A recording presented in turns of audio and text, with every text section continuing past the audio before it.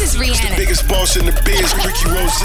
We always in the know. DJ Khaled. I'm Beyonce. Feel that celebrity news right here on Power 106.1. It's the We Them Boys Show right here on Power 106.1, the home of true hip hop, and you gotta know what time it is. It is time for Spill That with my girl Ty Sheeks. Hey Ty Sheeks, what you got going on today, homie? Yo, so Blac Chyna got Future's name covered up. You know, she removed it or whatever. But now she put her daughter's dream name over it and got King's name on the opposite hand. So it was true, like, she really had this dude name tatted on her hand. Future was smashing that too?